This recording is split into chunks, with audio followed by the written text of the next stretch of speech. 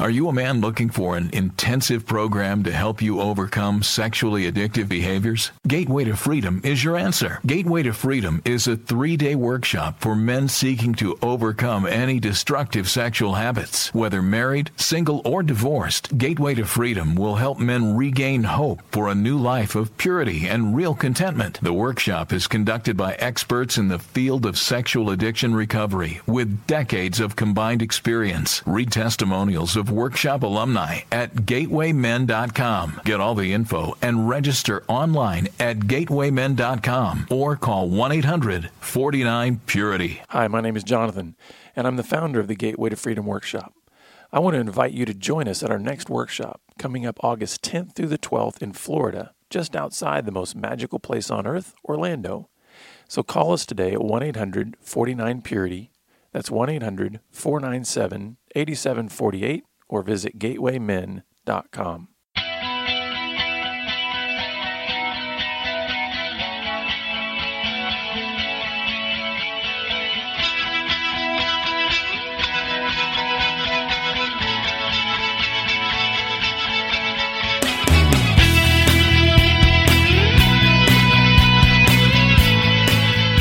Good day, radio listeners. Welcome to this edition of the Pure Sex Radio broadcast. We're glad that you've decided to join us today.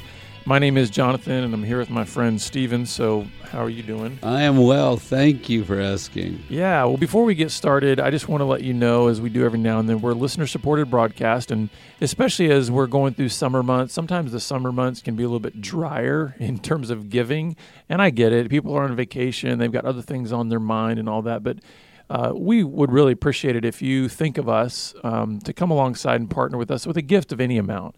And we're grateful to those of you who have decided to partner with us. We're so thankful for that. But if you'd like to learn about the various ways that you can support us and be a partner, just go to puresexradio.com and then click on the donate link, and you can learn about all the ways that you can come alongside and partner with us.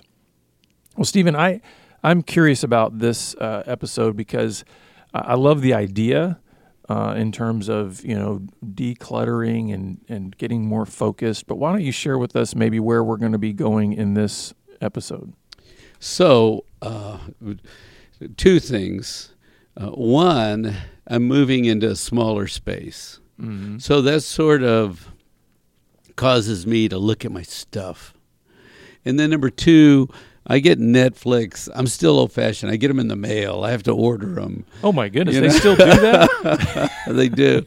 And it controls me from binging. You know what I mean? Yeah. If I just get them in the mail, just watch one, put it back. Sorry, did I shame you this? Yeah. No, but I'm telling you, it's a way I control myself because I could binge. Mm-hmm. And I don't want to do that, I gotcha. So I just have one, and that's the next one I'm going to get to, and I keep a stack. I keep 3 of them going in the mail, so I've always got something. Anyway, that's not what this is about. But scaling down, so I see this like documentary in Netflix, and I can't remember the guys that did it. I remember the title. It's called Minimalism, a documentary about the important things. What the heck? I order it, I take a look at it, and it's just really intriguing. It's 2 guys asking questions about stuff and the stuff we own and getting more stuff or needing all the stuff. And they're just talking about, can we live simpler? Can you be happy and have less? Mm. So it's about minimalism. And so I wrote some lines down, and I wanted to talk about these concepts because they go, what's universal? Cravings are universal.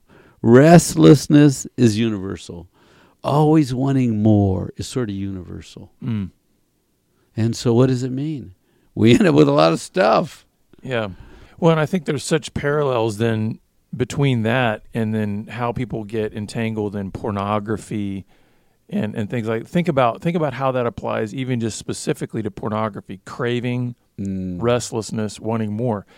That's actually what pornography feeds on.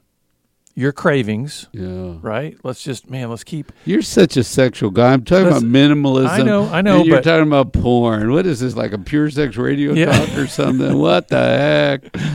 You listen to how his mind works. Well, that's where that's where my mind goes, right? No, that's good. That's good. So, you're going to make the porn application, and I'm going to be talking about living on less. Yeah, exactly. You can be the good guy. I'll be the bad guy. No, because this plays right into this.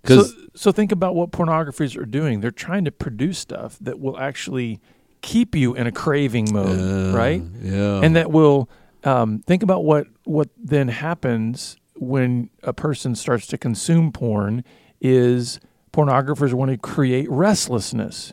You need different, you need more, you need harder. And then that idea of wanting more, that's just sort of built in to our sexuality to begin with, right? Right. So I see that, and so maybe and I don't want to jump too early to the application point, so we'll just keep going. No, you're good. But the next line they said, and I just wrote a bunch of random lines down. They did not give me an outline or something, but these are things that jumped out at me because it plays to what you're saying. They said, dissatisfaction is an addiction. I'm never satisfied. Well, I want more, and the new one came out. The new model came out. Oh, you have the old model, and you know what they're doing, and watch TV. And if you there's better technology even on homes now. The shades are going up and down, and the lights are coming on based on Alexa, and you don't have one of those. And look what they have, and the Facebook people are going nuts because people are going, man, you have a wonderful life. I have a crummy life. Right. Yeah. Social media is where everybody gets, where dissatisfaction is heightened. So dissatisfaction can itself consume you, addict you, drive you. Well, and it makes me think of what we learn in like a marketing 101 class. It may not be stated this way, but this is essentially what advertising is all about. We have to play or prey on your addiction, on your dissatisfaction. Think about any advertisement you see for any product. There's a hint of you're not enough. You need that new model, right? You need that new car. You are not going to be satisfied until you have fill in the blank with whatever their product is, right? This is one of those. This is a hard thing sometimes, I think, to train our kids up in, and that is that boredom, dissatisfaction, and pain can be valuable parts of your experience in life. And where are we hearing anywhere in the world, even in the church, where are we hearing that message? That boredom, dissatisfaction, and pain can actually be valuable to you. Mm-hmm. In terms of maturing and growing up and learning how to handle life. Because I think boredom is actually good for creativity. If we have so filled up every aspect of our space and time with activity, it's very hard for us to be creative. Creativity needs space. Like, you need to be bored. You need enough time in your schedule that it goes, I don't have anything to do right now. Let me just see if I can think. And just be quiet, create. And then dissatisfaction, it's just part of life, right? Can you really expect that your life can be devoid of some dissatisfaction? You're going to have some crushed dreams. You're going to have some unmet expectations. But you're right in the sense that they're saying that that idea of dissatisfaction can be something that is an addiction in itself. So the third point is every year there are more options. And I was thinking about this. I have more shoes than I've ever had, because I just buy another pair periodically. And it's like, I'm not like a hoarder. I don't have that many. But, I got maybe 12 or 15 pair of shoes. Well, I've never had 15 pair of shoes in my lifetime before. There's more. Yeah. There is more, right? You think about, there are more food choices now, right? There are more options. There are more radio. Remember radio? We used to have to listen to the stations, and now you had to actually change the channels physically on your TV. There's so much more now. And do you think people are happier because there's more? There's so much more. Now that's we should camp out there for a little bit, because that's a great question. Are people more content because there's more? or with more? Yeah. And I think that's maybe the heart of this question, right? In terms of this idea of minimalism, or are we really more satisfied because we have more? Yeah. I want to tell you what popped into my head. My sister-in-law, Michelle, and I'm saying her name to bless her because I want her to hear this podcast, went to Africa and on a little missionary trip from her church. And she said they would worship under a tree. They had no church. And they would gather together under a tree and they would worship God. And they were so happy to have God in their life. And I think they don't have benches, right? They don't have air conditioning, and they're out in nature with nothing. Do you have to have a lot more? Really? These folks have nothing, and they have such joy. And isn't that really the thread of the message here, right? Is let's ask ourselves about our contentment and what is it that we're actually looking to bring contentment in our lives, right? And I really think that's maybe the problem with the question, is that we end up thinking that we must have something in order to be content. When I think maybe I'm wrong here, but I think contentment is an act of our will. Regardless of what we have or don't have in our lives. Because what you're saying about these folks in Africa, right, is they're choosing to be content regardless of possessions, right? They're choosing to have this sense of joy and peace and happiness that we maybe in the Western world have said needs to be tied to possessions or needs to be tied to status or needs to be tied to a title. And what they're doing is they're saying, I love it goes back to a phrase that I've heard you say many, many times, which is, my God is enough. That's a statement of contentment, right? Right. I don't need more than that. So we have a lot of stuff. I mean, it's one thought to get more, but a different thought is, do you know you have a lot of stuff? You have a lot in your garage, in your closet, in your pantry, in your cupboard, in your yard. You have a lot of stuff. And are you happy? Well, and I think, and here's where I want to, and maybe I shouldn't interject this because maybe we should let the tension No, hold, that's long you know? enough. That held long Okay. enough. That was good. Because here's the thing, I know that in my own history, and then certainly a lot of our listeners, one of our core struggles is shame, right?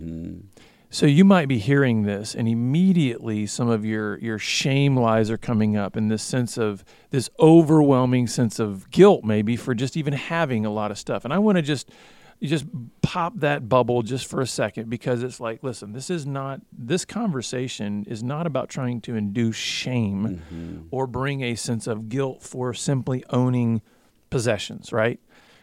I think what this conversation is about is inviting you to maybe take inventory of your life, of your stuff, and maybe even more so of your motivations behind your life and your stuff. Would that be a fair way to maybe frame it? Great. That's great. Because I do think it's healthy for all of us to periodically take inventory of our motives. Like, okay, why did you buy your last pair of shoes? You know, just asking yourself the question, not in a shame-inducing way or a guilt-inducing way, but saying, well, maybe was there any sense of like idolatry or, discontent or whatever, But the other side is, did I get rid of a pair of shoes? Yeah, what did you do with another pair? Because I got 5 pair of tennis shoes, right? Yeah. And I got a new pair of walking shoes. But did I give one away or throw one away, or did I do right? How do I keep from having the more own me? Yeah. So one of the questions they ask is, does this item add value to my life? Does owning this had peace or comfort or rest? Is there value, or is it just stuff sitting there that I'm afraid to do something with? Because the point of this is to simplify your life. Yeah. So now it's confession time. I love white shirts. Up until very recently, I have owned 25 white shirts in my closet. I love white shirts. Do I need 25 white shirts? I do not. I'm now going to limit myself to 10. That's one a day for 2 weeks. I don't need 25. I can do just fine on 10. I could do 5 on 5. But you understand, there is a washing machine, right? But there's something about a white shirt that is clean and strong and nice and good presentation. Do I need 25 white shirts? When you have good skin for white shirts, too. 'Cause, if I wore a white shirt, I'd disappear. So I have a little color. You look good in white shirts. But the point is, I've literally gone through these shirts going, no, you can go. No, you can go. No, you can go. You're not adding value to my life. I don't need more clutter.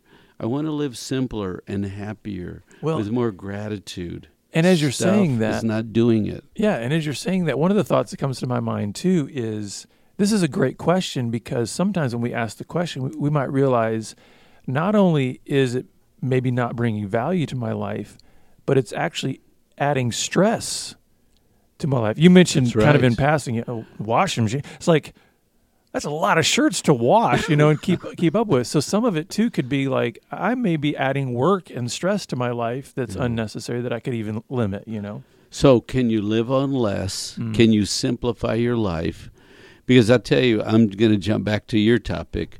Guys that are doing porn are exhausted. Yeah, it's not a simple life. They're living their life. They're trying to take care of the household and the family. Then they're trying to escape to spend hours in there. I mean, this is a very cluttered, stressful, busy, unsatisfying life. And that's the deception of the pornography, is that it deceives you to think this will bring relief. This will bring some, it will reduce the stress in my life. It'll bring a sense of satisfaction. And what you find over time is that it does literally just the opposite. It adds more burden. It adds more clutter. It adds more stress. It not only to your life and relationships, but even in your own mind. It clutters your mind.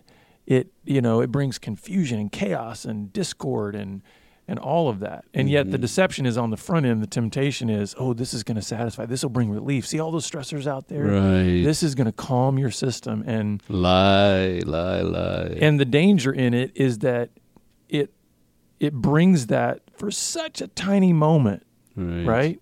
Yeah, moment's pleasure. That's right. And then in the wake of that, it adds all that clutter back into your life.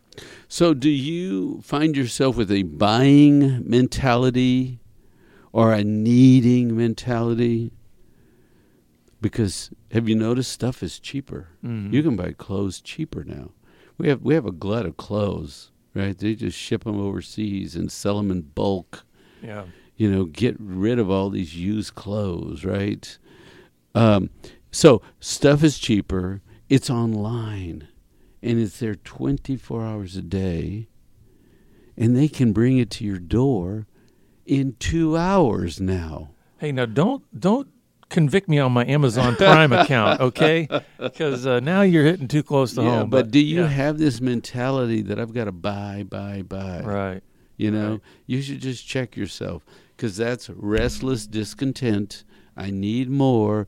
I need something else. And somebody packages this nice, shiny, sparkly new, and you go, well, I need that. No. I've shared with people in recent years about how I say the struggle that I personally have with Amazon, for example. Okay. Is I'm like, they make it very easy to buy things very fast. You know what I mean? So they've removed a lot of those. It used to be even online shopping was, okay, I need to look at something. I need to put it into a cart. I need to go through this lengthy checkout process and all this kind of stuff. And you can go to Amazon, look at it, and go one swipe, and I've just bought it. And so it's like they've done. Now I do want to again before people start drowning in shame about having like an Amazon account or something like that, we don't want to say that convenience in and of itself is evil, right? I love the fact that there's technology. I mean, folks, listen, the technology we're using now is allowing our voices to be heard literally around the world. So we're not anti-convenience. The question that you're really asking is really kind of where's my heart on this, right? Isn't that what you're saying? And happiness, right? We get confused that things bring us happiness. Right. Right? And if I have the newest thing and I'm out in front and I'm showing everybody else, look what I have. I mean, I feel connected. I'm in a relationship, right? And it brings me a little joy and attention. But it's like we're trying to be deep people of faith. And that comes from a deep place. It doesn't come from your things. Right. And so these authors are challenging us because he says sometimes we get so goofy that we have to get more space because our stuff is crowding us out. Let's get bigger closets and more garage space. Let's get a bigger to take care of our stuff. And that's where I think this is where it does, I think, get convicting, and this is where maybe some of our listeners will turn us off, is because I am absolutely amazed at the growth rate of the storage industry in the United States. Like those storage spaces, you know. I'll give an example of this where this was about 7 or 8 years ago, where I was having really a conviction on this to be able to say, okay, we need to do some self-inventory and some inventory even of our things. We built our house on our in-laws' property, and so it was me and my father-in-law literally built the house. So when I say we built the house, it took us about 3 years to, build the house.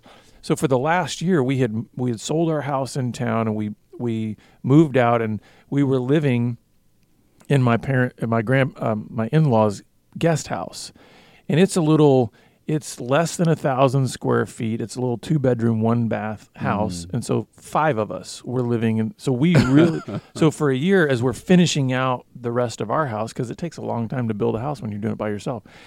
We're living in this tiny space, so we took all of our stuff and we put it in a 12 by 12 storage unit, like literally packed floor to ceiling, front to back. So what was interesting is when that year was up and we're moving into the house, and I go out and I go to that storage unit and I raise the door on that storage unit, the first thought I had as that door was going up is, we've existed without this stuff for a whole year. Wow. So the thought I had is, okay, what are we going to pull out of here that's necessary to the new house? I mean, a lot of it was furniture and things like that. But then there was a lot of getting rid of in that season, because we realized we have lived perfectly fine. We're still alive. We're still together. It's like we'd lived life without this stuff. And it was an eye opener to me of what exactly they're talking about in this documentary, is the reality that maybe we need to take inventory and evaluate and realize. And by the way, I would say that year was a wonderful year for our family, because living in those tight quarters, we learned so much more about cooperation and connection with one another. And it was a value to our lives to have that limited space for that year. That's good. So why we're having this conversation is we're supposed to be people of peace and contentment, right? So asking questions on the journey is important, like, what do you really need? And can you periodically stop and examine your life? And asking yourself, will this make me happy? I can't think of the book, but there's an author that wrote a book on organizing your life.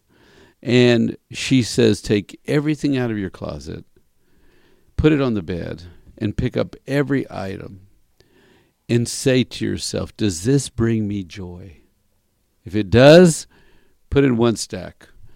If you can find a flaw, don't like the color, the stuff, put it in another stack. And put all the stuff that brings you joy back in the closet. And take all the other stuff to donation station. Mm-hmm. Because what do you value? Right? how do you live? How do you spend your time?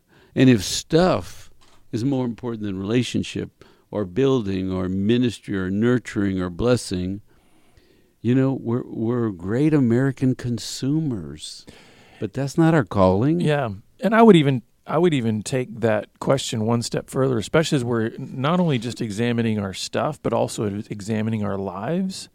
Is not only is this something that brings me joy, but is this something that provides benefit to others in my life? So almost kind of an adding on to that, in order that we also don't become too self-centric. In other words, okay, so the question is, everything needs to bring me joy in my life. It's well, there's a place for that, obviously, but also, do the things that I even have, are they seen more as a gift from God that I'm simply stewarding in order to bring blessing to others? So could these things, could my life, could the stuff that I'm engaged in kind of be sifted through those questions? Not only does it bring joy glory to my life, God in the end, but does it does it benefit others? And that's good. Because that's part of the analysis and inventory too, right? Right. Is being able to say. But I think she was others. just talking about clothes in your closet. Yeah. It was very simple because we just keep it go. She was. We start to think we need it, right? Yeah, but I spend good money on it, and there's still some life in it, and I'm going to give it to my sister someday, or I'm holding this for that. And it's she said, your sister's closet's full. Your sister doesn't need it. Don't save it for anybody else. It was sort of funny. But the whole idea of today's conversation is, can you simplify so that you're always doing the significant things? Because one of the lines that was said was, attached to people, not objects. That's good. Right? Because the objects can own us. On Saturday, we can spend all day with our objects and not be reaching beyond our objects, and we're people, and that's why we had these conversations with you. We're in relationship, we're building, we're challenging one another to examine your life. So yeah, we've only got a couple minutes left, and I think it'd be good for us to maybe encourage with some next steps. What would be some things that you would maybe encourage the listeners to maybe do in this next week in light of maybe applying what we've talked about here? Well, I'm the whole talk is about, I've been paring down and asking myself some important questions because I want to be more restful. And the more stuff you have, the more chaos and out of order. And I mean, it's consuming to organize your stuff. I'm going through my brother's garage with him, and we got to organize. We're going to spend a whole day just organizing our stuff. Now, some of it's very useful, but it's remember, the stuff owns you too, And James Dobson said this one time. He said, I spent several days putting this thing together, and I realized it was a thing, but it had consumed me. In fact, that thing owned me for several days. Yeah. Right? And so that would be the reflection, was just look at stuff and say, can I move it? I want a simple life. I want to live clean, simple. I want to be free. I want to be open. And I don't want my stuff to own all my time. Yeah, and so I would just also piggyback on that and ask yourself the question, are there certain things that are owning me, primarily things that are taking me away from the relationships? And also, the thing that really jumped out at me was that last point about, am I attaching to people or am I attaching to objects? Because the reality is, I think, God has designed us to where the greatest joy, the greatest fulfillment is going to come through relationships, not through a connection to an object. So maybe just do inventory and say, am I attaching more to objects or am I attaching more to people? And maybe that will be something that can help you in this next week.